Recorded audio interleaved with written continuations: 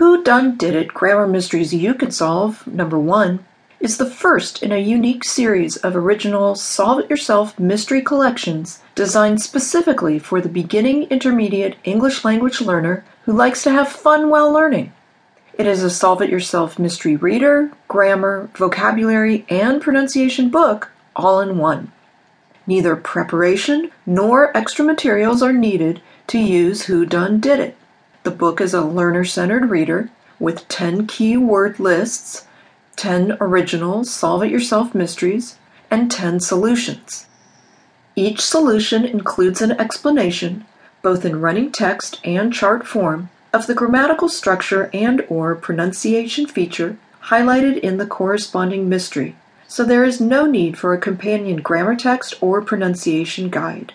Whodun Did It comes equipped with everything students need to use it by themselves. To the reader. Do you like grammar? Wait, what? Did you say no? Okay then. Do you like mysteries? I know I do. And just this morning I solved one. The case of my missing socks. I found them in the dryer. I know. You like the kind of mysteries involving more exciting things like police and crime. You don't want to read about boring stuff like, socks. Well, here's your opportunity. In this book, you will read some whodunits, or fun and exciting mystery stories that are like puzzles, and solve them yourself.